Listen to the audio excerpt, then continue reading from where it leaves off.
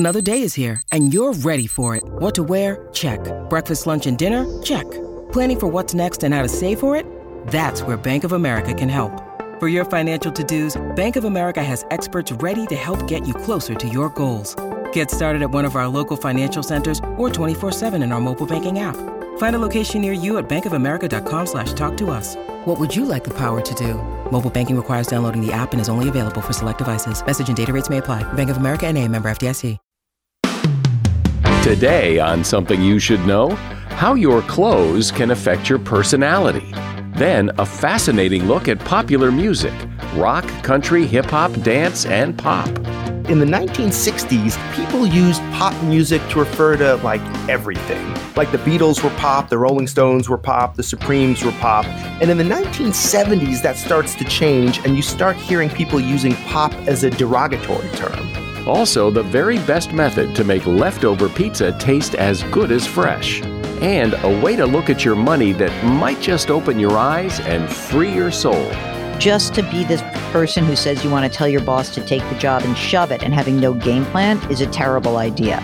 But if you go through the process where you say, hey, you know what? Maybe I don't have to make as much money as I thought I had to make, and I don't have to stay in this job that's kind of making me miserable.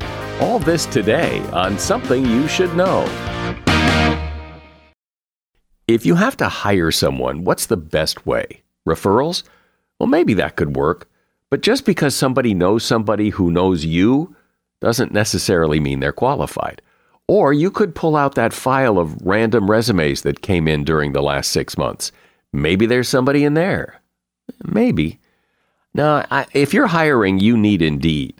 Indeed is your matching and hiring platform with over 350 million global monthly visitors, according to Indeed data, and a matching engine that helps you find quality candidates fast.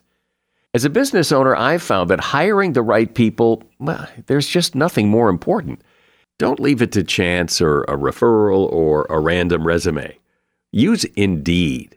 In the minute I've been talking to you, 23 hires were made on Indeed, according to Indeed data worldwide. Indeed's matching engine is constantly learning from your preferences. So the more you use Indeed, the better it gets.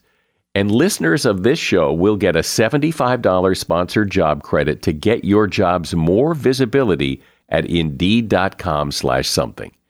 Just go to Indeed.com/something right now and support this show by saying you heard about Indeed on Something You Should Know. Indeed.com/something. Terms and conditions apply. Need to hire? Oh, you need Indeed. Something you should know. Fascinating intel, the world's top experts, and practical advice you can use in your life. Today, Something You Should Know with Mike Carruthers. Hi, welcome to Something You Should Know. Have you heard the saying, I'm sure you've heard the saying, that clothes make the man or the woman? Well, that saying may be more true than you realize. This is according to some research that was published some years ago in the Journal of Experimental Psychology. For example, if you want to feel smarter and actually be smarter, wear a white coat.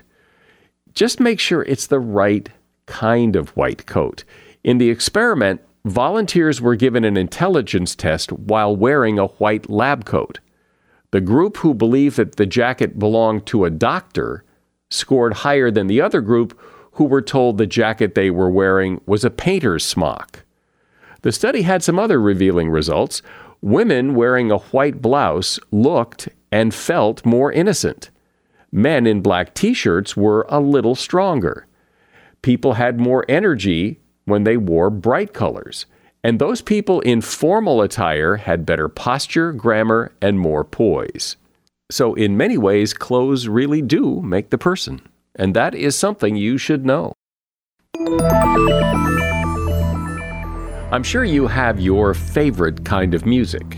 Favorite song, favorite artist, favorite genre. That's a word that gets tossed around a lot in music, genre. And something that's really interesting is that there's a backstory to all the popular music genres that you like. Whether you like country music or classic rock, hip hop, that music came from somewhere. It evolved from something. And someone who can tell that story better than most is Kelefa Sanneh. He is a writer for The New Yorker, former pop music critic for The New York Times. He's a contributor to the CBS Sunday Morning program and author of a book called Major Labels, A History of Popular Music in 7 Genres. Hi, Kelefa. Welcome. Thanks for coming on Something You Should Know. So happy to be here. So you've broken down popular music into these 7 genres. So why don't you explain what a genre is, and the 7 genres are what? Rock and roll, R&B, country music, punk rock, hip hop, dance music, and pop. Right? A genre is, in some sense, a musical community. I feel like within each of these communities, within each of these genres, there is a story to tell. Well, it's interesting that you say that, because when I think of genres, I don't think of, I never really thought about it much, but I don't think of them as communities so much as I think of them as categories. When you ask people, what kind of music do you like, they typically respond with one of the genres or categories. They say, I like country music, or I like hip hop, or I like punk music. That's what they say. In fact, often when you ask people that, I've found you get the opposite, right? You get people saying, I like all kinds of music. And my mischievous response is usually, I bet you don't. Yeah, well, that's true. Which is just to say, we like to think of ourselves as being very open-minded, right? And many of us are to one extent or another. But for most of us, loving music also means there is some other kind of music that we don't love quite so much. So maybe pick one or two and explain, like, where do genres come from? Like, somebody didn't just wake up one morning and say, I'm going to create myself a genre here and we're going to call it country. So where do they come from? Well, it's often a little bit of both, which is that they come from below and they come from above. What I mean by that is they come from people getting together doing a thing, right? You think about a Jamaican immigrant named Kool Herc throwing parties in the Bronx in 1976. He wasn't necessarily saying like, oh, I'm starting a genre. He was just playing records at a party. And more people started playing records at these parties, and they're playing old disco records, and they were kind of cutting them up, and people started maybe talking over them a little bit. And soon you had this thing that came to be known as hip hop, right? So you had a cultural phenomenon, and just for ease of reference, people give it a name. People in other parts of the city and then other parts of the country start hearing like, oh, there's this thing going on. There's this thing. And a couple different, people called it rap music. There's different words for it, but hip hop ends up being the name that kind of sticks. So in that sense, a genre can be a really grassroots phenomenon. At the same time, you have these big corporations always trying to figure out how to make money off of this stuff, how to market to us more effectively. And so for these corporations, it's really helpful for there to be a name, a genre, sometimes a subgenre.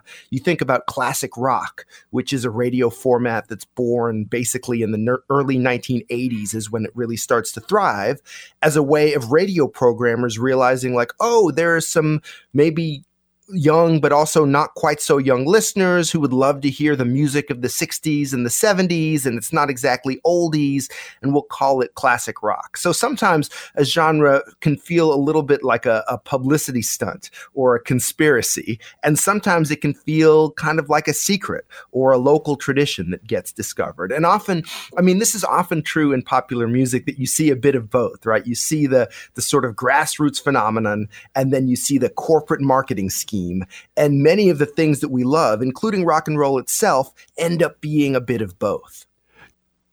And so who defines a genre? Who is it, or is it just an organic-y thing that happens? Or is there some sense of there's somebody pulling the strings here that this is what country music is. This is what rap is.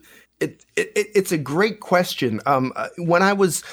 When I started working full-time as a music critic back in 2002, one of the things I realized that was kind of heartwarming to me is that record labels were always trying to launch, new acts, new bands, sometimes new subgenres, and much of the time they failed. right? Much of the time, the thing that the record companies told you was the next big thing turned out not to be. And that was heartwarming to me because it made me realize that there was a limit to how much anyone, even these powerful record companies, could control anything.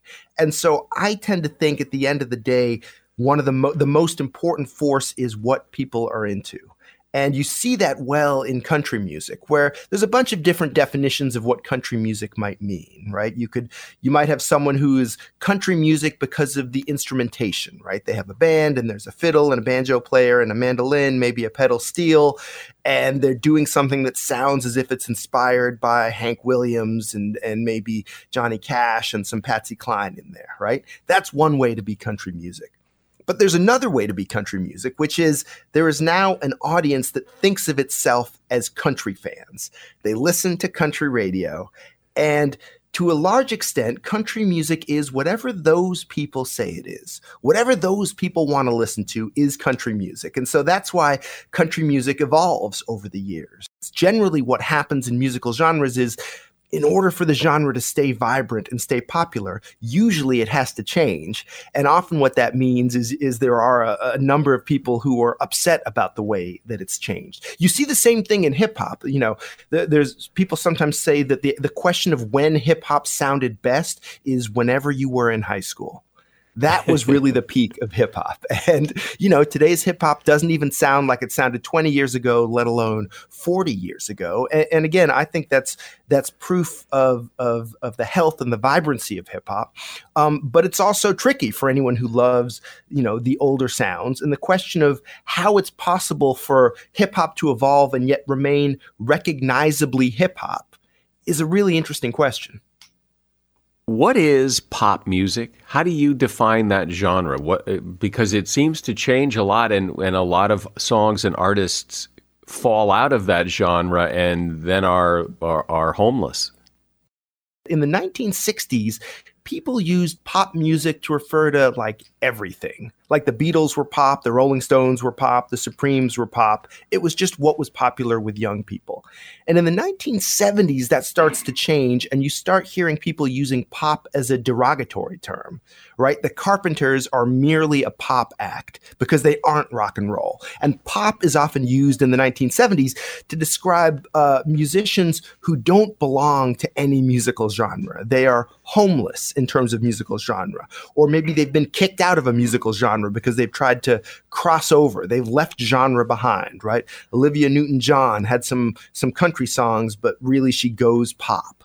And so this idea of going pop and this suspicion that maybe going pop is a bad thing really takes hold in the 1970s. And in the 1980s, that's where you have an interesting reversal. You have, especially in the UK, you have a whole cohort of musicians. They're glamorous, they're wearing makeup, they're very kind of theatrical, influenced by David Bowie, and they're reclaiming the idea of pop music as a good thing. Pop music is cool. The idea is like, actually, rock and roll is old. It's been around too long. It's a bunch of sweaty guys in blue jeans. We're going to do something cooler, younger, sexier, more fun, more glamorous, and we're going to embrace this term pop. And so, you know, ever since then, you've seen pop used as kind of a narrower sense, often to describe a particular sound. And so nowadays, if you think about a pop artist, if a pop singer like Katy Perry or someone like that, she really is working. You can hear in her music that tradition of 80s pop, right? The tradition of Madonna and musicians like that. So in that sense, pop sort of starts as a catch-all. It becomes an insult. And then especially since the 1980s, it becomes a real genre unto itself, which is to say a community and a musical tradition. We are talking about popular music through the lens of popular music genres. My guest is Kelefa Sanneh. His book is called Major Labels, A History of Popular Music in 7 Genres. This episode is brought to you by Snapple.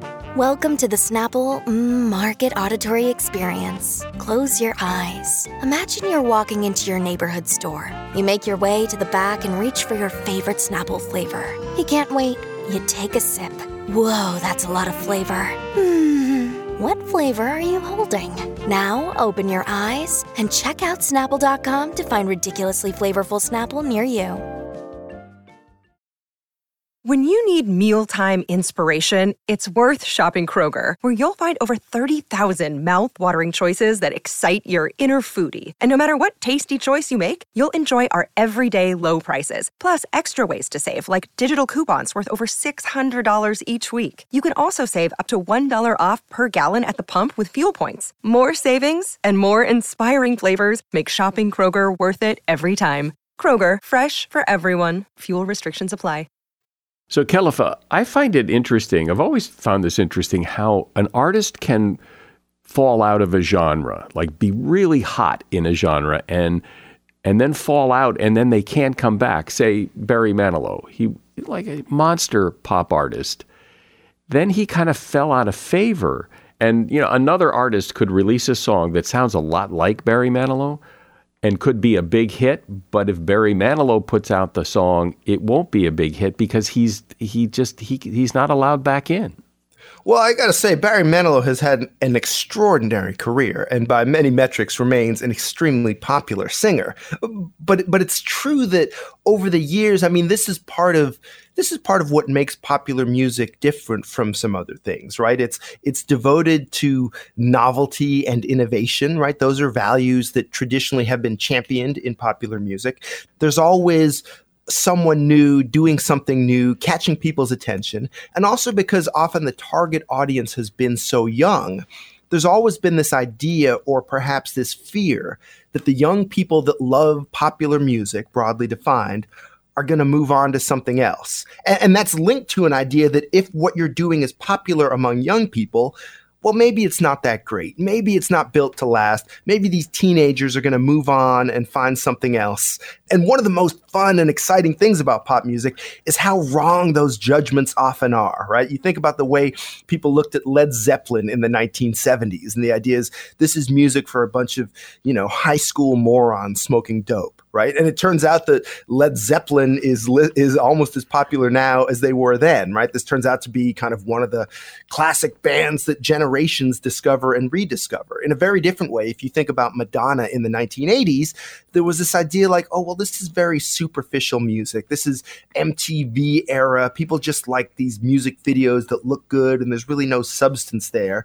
And now we look back at Madonna's career as, one of the most important figures in popular culture probably in the past half century. So often people are making these judgments about popular music, about what will last and what will fall away. And often it's really hard to predict what is going to be popular and what is going to have influence over the years.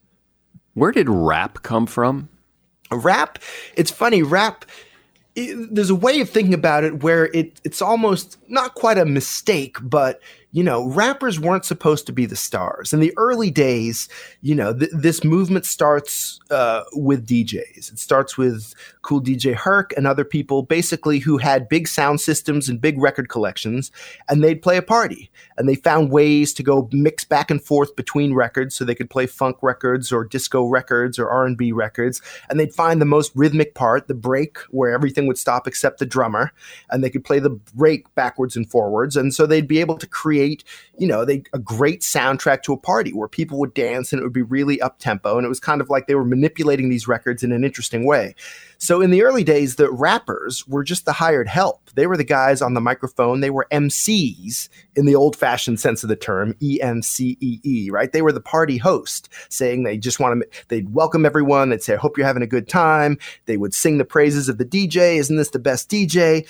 And as they started doing that in rhyme. And then, they ended up basically stealing the spotlight. The rappers became the star of the show, and the DJ became just this extra appendage. You think about someone like Will Smith. When Will Smith first gets popular, he's part of a duo, and the duo is called DJ Jazzy Jeff and the Fresh Prince, right? In the early days, the rappers often got second billing to the DJ, even though it turned out that rapping is such a powerful and charismatic form that many of us end up paying more attention to the rappers than the DJs, and the rappers kind of take over, and now you have a whole form of music that's basically built around rapping. But the way it started was, yes, in this funny way, a little bit backwards. And how did it become involved in crime. I mean, rappers are always getting shot or in trouble or arrested. But what's the connection there? Because I think a lot of people are confused by that. It's an art form, but it's something else. One of the things that hip hop did was it retained this connection to the cultures where it was born. And this is generally working class, predominantly black neighborhoods. And one of the really surprising things about hip hop is that over the decades, it has maintained this connection to those neighborhoods. And part of what that means that through hip hop, we get to hear from people that we otherwise wouldn't necessarily get to hear from, right? People who wouldn't necessarily end up making a film or even making a podcast, make records, and those records really resonate. And so that's really exciting. But part of what it means is that in these communities, if there are these issues, if there are issues of crime, not only are you going to hear rappers talk about that, but there is an expectation that rappers really be part of that community. And sometimes being part of that community can be really dangerous if that's a dangerous community, if that's a dangerous place to live. And because the culture is so important in hip hop, there is an expectation that rappers not separate themselves from that culture and still be part of that culture. And I think, that's a very double-edged thing. It's part of what makes the genre even now still so vivid. But it can mean that the lives of these stars are really dangerous because they're in dangerous places with a big target on them. And they're talking in ways that make it seem as if they're still part of these communities. R&B is an interesting category to me because R&B implies a certain kind of music, but it's also defined by the artist and typically black artists. And it is the only genre that is typically defined by a race. So what is R&B? Well, this is one of the really interesting and really vexing things about genres in music, especially in America, which is that one thing that popular music is great at is reflecting the world that we live in. And to the extent that we live even now in a segregated country, you'll see that segregation reflected in music. And, over the years, R&B musicians themselves have had mixed feelings about that. Luther Vandross, one of the great R&B singers who had a string of incredible records in the 1980s especially, never had a number one pop hit. And he used to say he really wanted one. And he was kind of upset that he was sort of and he was upset that he was sort of categorized as R&B and in that sense kept away from the pop chart. The flip side of that is someone like Whitney Houston comes out, and she is, from the moment she comes out, she has big success on the pop chart, and she is often categorized as a pop artist or as being, quote unquote, not really R&B. A headline in either Time or Newsweek called her the prom queen of soul, which was kind of a compliment and an insult at the same time. And so by comparison, Whitney Houston sometimes suffered from the perception that she wasn't R&B enough. And, one of the things I talk about with genres is that generally to have a genre, just like any community, you need some inclusion and you need some exclusion, right? That's what makes it feel like a community. And one of the things we love about a musical community is it gives you a sense of intimacy, a sense that we're all here listening together. It's just us. And so one of the things you get in R&B is that sense of intimacy, precisely because it's a tradition that doesn't include everybody. Talk about how music is discovered, because that's changed a lot. It used to be that radio was the primary means of discovering new music, and radio was an important means of delivering music, and it's lost in many ways its prominence, or at least there are a lot of other ways that people find music. Radio has always been, and actually still is to a surprising extent, old-fashioned, what they call terrestrial radio, still does a really good job of introducing listeners to new musicians they might enjoy. And all these newer outlets are trying to figure out how to do that, right? If you're Apple Music or your Spotify or even your YouTube, you're trying to figure out how do we get people and point them towards something that they love. For someone like me who's a music obsessive, right? I love logging onto Spotify and I'll just go to the new release page and listen to everything, literally everything. But to someone who's a more casual listener, sometimes that interface can be a little intimidating, right? You pull up Spotify and Spotify says, great, we have almost all the albums ever made. What would you like to listen to? And for a lot of people, that's a little bit paralyzing, right? Too much choice. And so one of the things you're seeing now is a bunch of companies and a bunch of technologies trying to figure out how to get people into what they like. And one thing that can be a little difficult, in fact, in the streaming era is finding that sense of community. Right? Do you have a sense that, okay, there's a playlist you might like to listen to on Spotify? Do you have a good sense of who else is listening to that playlist? Do you feel like you're part of something? Nope. Sometimes I think that sense of community is shrinking down to the individual level of an artist, right? If you're a fan of a particular artist, whether it's a huge K-pop band or a relatively unknown country singer-songwriter, it's really easy now to find other fans, to go on social media or go on Reddit or go wherever. And so you can really become part of a community in a way that makes the fan club era look really prehistoric, right? The era when you'd send your name in an envelope to some address and join the fan club, which is the way it used to work. Right. Now it's much easier to become an active fan and feel like you're part of a community of fans. So I think you've seen that on the level of an individual artist. But I talk to listeners all the time who are trying to figure out, what should I be listening to? And that's a question that companies like Spotify are trying to help them answer. Well, right, because if you ask anybody, pick your favorite song, where did you first hear it? You probably first heard it on the radio. And if you're not a radio listener anymore, where are you going to hear those songs? Yeah.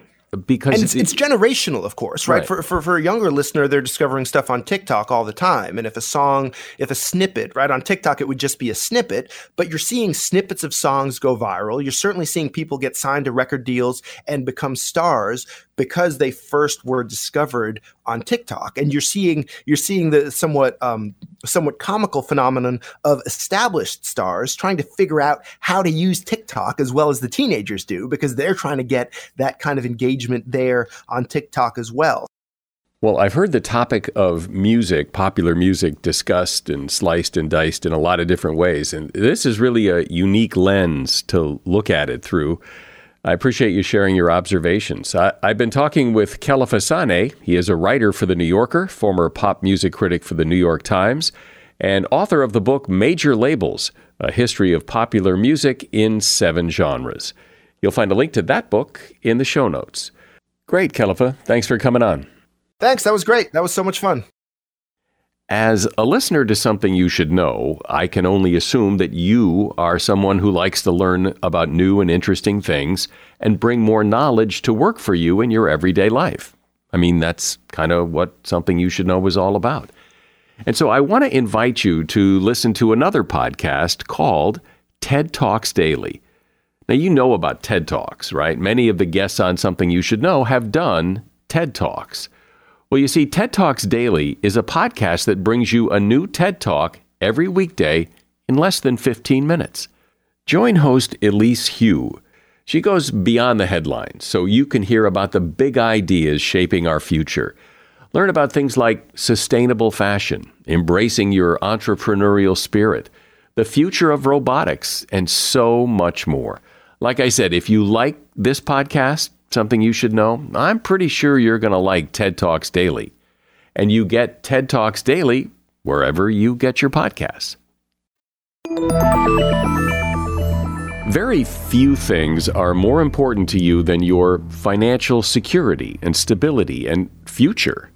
Still, so many of us struggle with money. It seems we never have enough. We feel guilty when we spend it. We worry we're not saving enough. There are so many issues with money. So perhaps what we need to do is stop and take a breath and hit the financial reset button.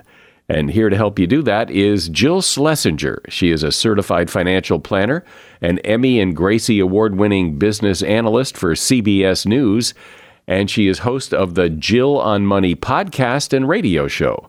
She's also author of the book, The Great Money Reset. Hey, Jill, welcome to Something You Should Know. Thanks for having me. Sure.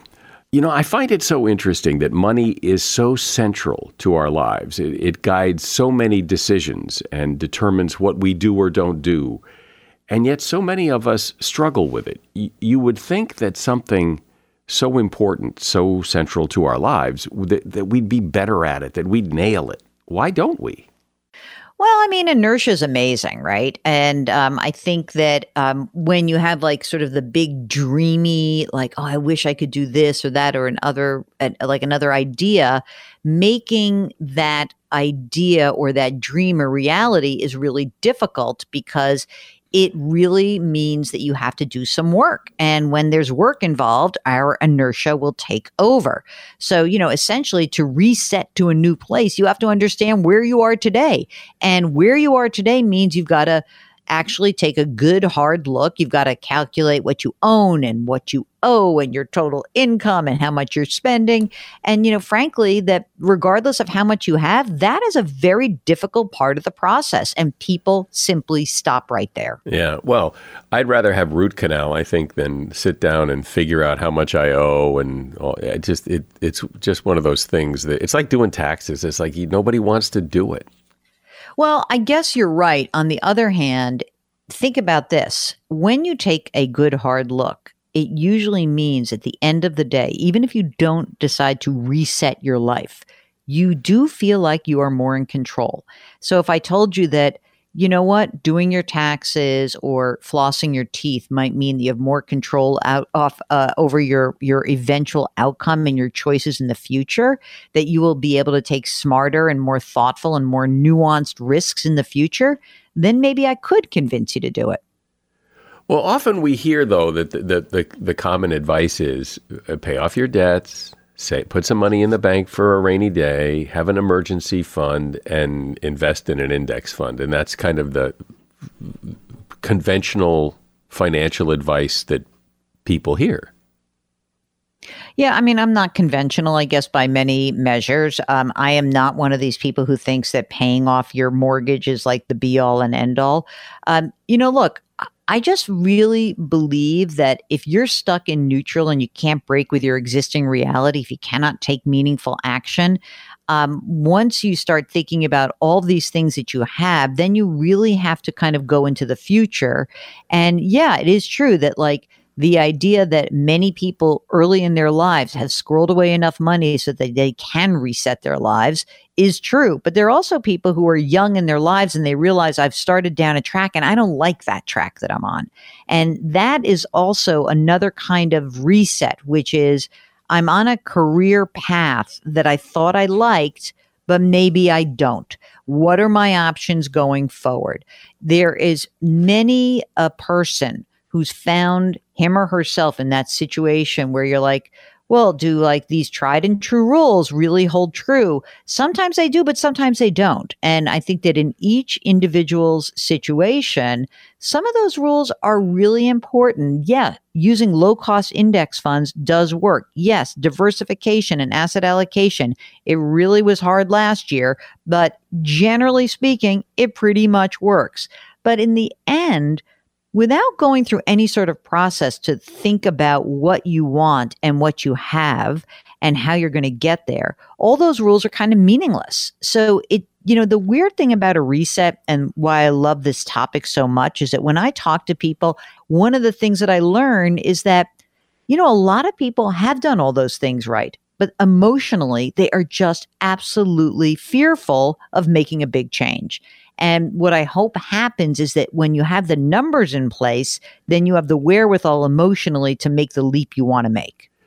And so how do you compile these numbers? How does the process begin? Well, I mean, it's really very boring and it's really very illuminating. So you start with, you look at what you own, your assets. You then look at what you owe, your liabilities. And I want to point out something about your assets and your liabilities or a balance sheet that's really important. For all the people who prattle on about how paying off your mortgage is the most important thing in the world, I'm not the hugest fan of that in every case. Sometimes maybe. But, when you're going through a transition, you might need that cash in your hands rather than in the payment of your home. I think that a lot of people make the mistake of they're thinking about a reset and they find like, well, all my money's stuck in my house and I don't want to sell my house, or all my money is in a retirement account. If I wanted to pull that out now, there would either be a tax, maybe a penalty if I'm under the age of 59 and a half. So when you're contemplating a transition, one of the things I always stress is you might need more cash than you think to cover the expenses that you never could have predicted.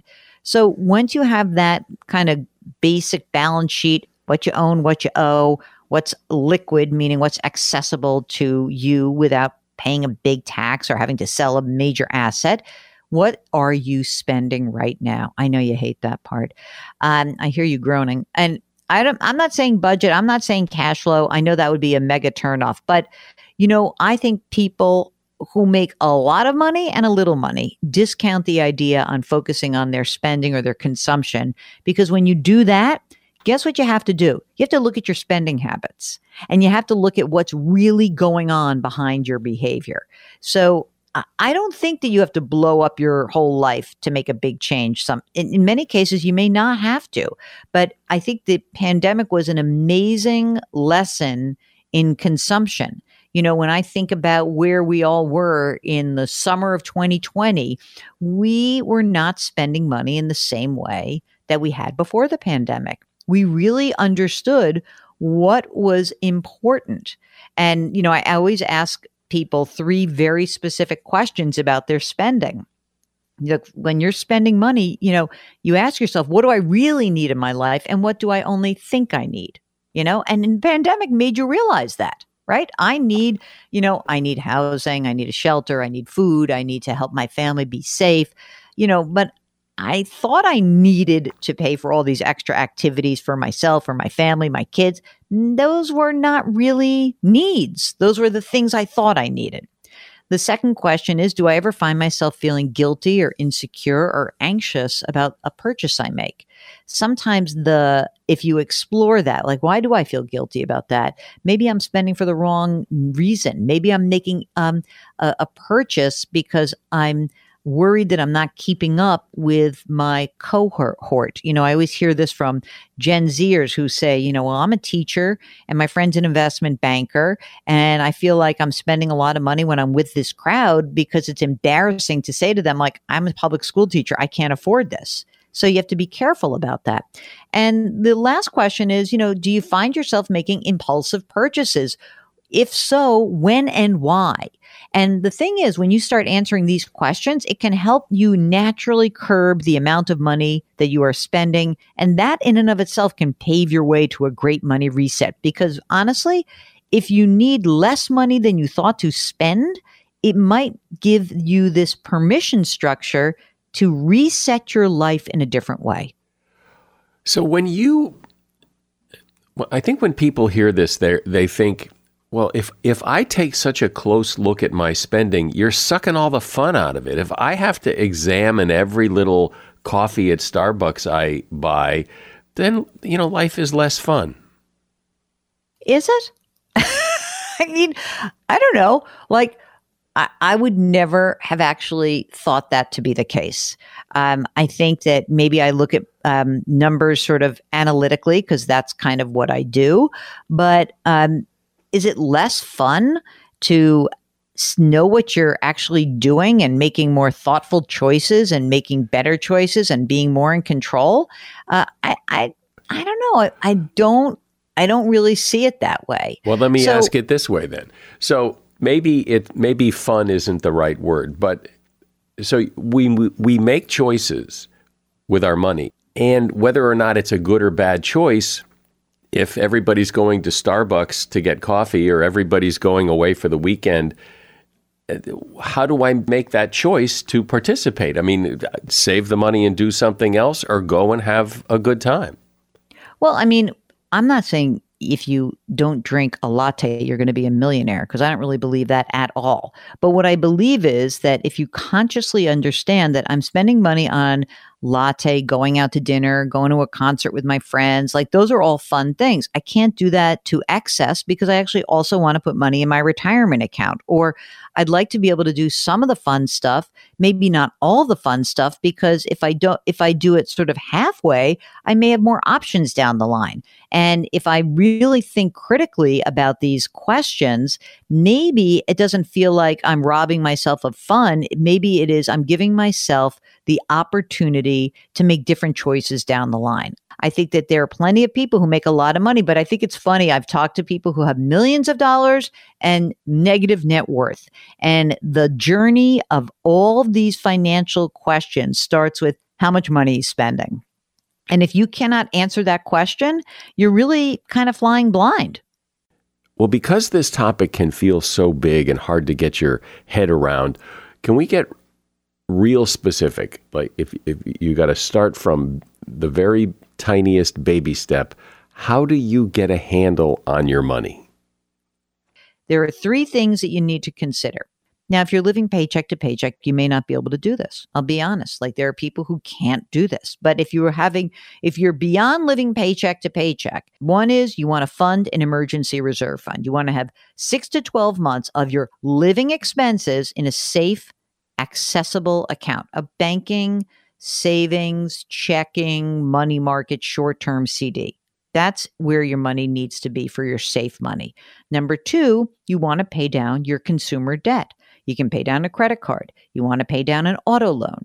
You want to make sure that the student loan clock, when it starts again, that you are absolutely able to actually meet your obligation and then hopefully pay it down even faster. And number 3, after you got 1 and 2, emergency reserve, consumer debt pay down, fund retirement to the best of your ability. And if you're doing all of those 3 things and you're still spending a bunch of money or you're going into debt and you're not maxing out your Roth or IRA, or you are spending so much money that you don't have any emergency reserve fund, then you are putting yourself at risk. So you say the IRS is your friend. You're the only person I've ever heard say that. So what does that mean?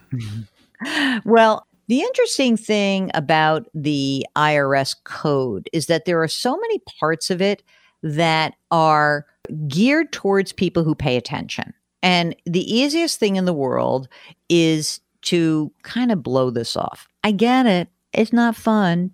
I totally understand that. But let me give you an example. So let's presume that you really want a different job. You were working in a high paid job and maybe some of that pay is going to go away if you move to something else. Well, there are parts of the IRS code and that are really very friendly to people who think about them.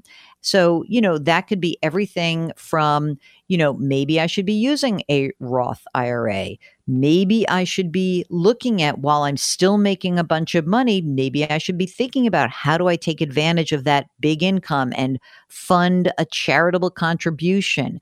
How do I think about whether or not in my retirement or in my next phase, I could do something different with my money that will limit or, again, make more certain what my future tax liability will be. I think just about everybody has had that wish, that dream of switching careers or changing jobs or moving to a new place or going out on their own or trying something different. And often they don't. And so in your view, what is the big hurdle that stops people really from, taking a risk and following their dream? The biggest hurdle actually is the idea that you don't know who you are in this new world and you feel unmoored. You can think about this as, I would almost call this like CEO-itis.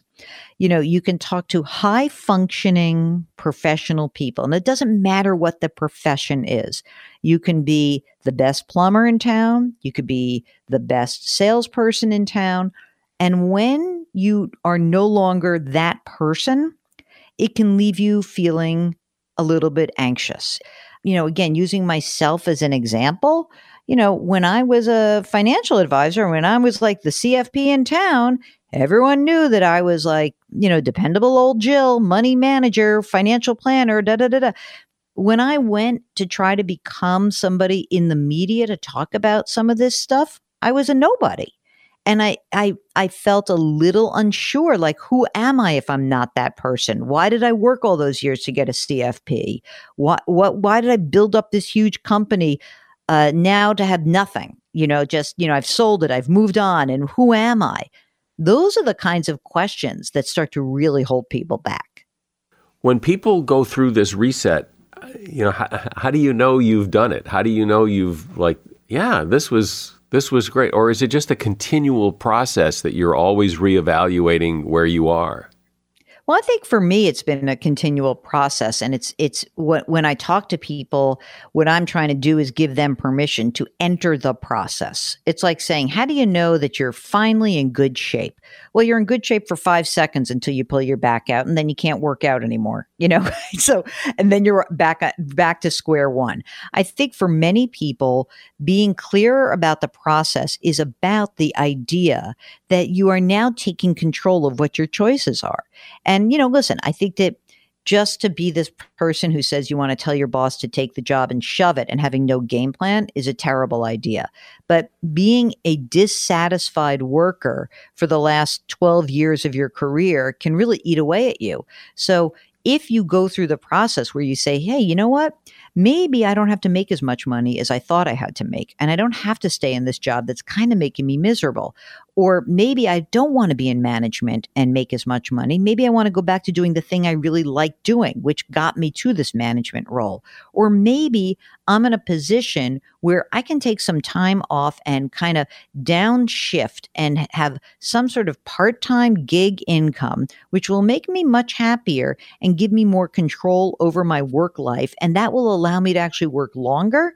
Then that to me is success, is to go through or at least enter the process, contemplate how you might do things differently, and take advantage of the opportunities that you created for yourself or maybe that have been placed in your lap. Look, for most of my life, I have been around people who work on Wall Street. My parents, my father was a trader on the American Stock Exchange. My uncle was a trader on the New York Stock Exchange.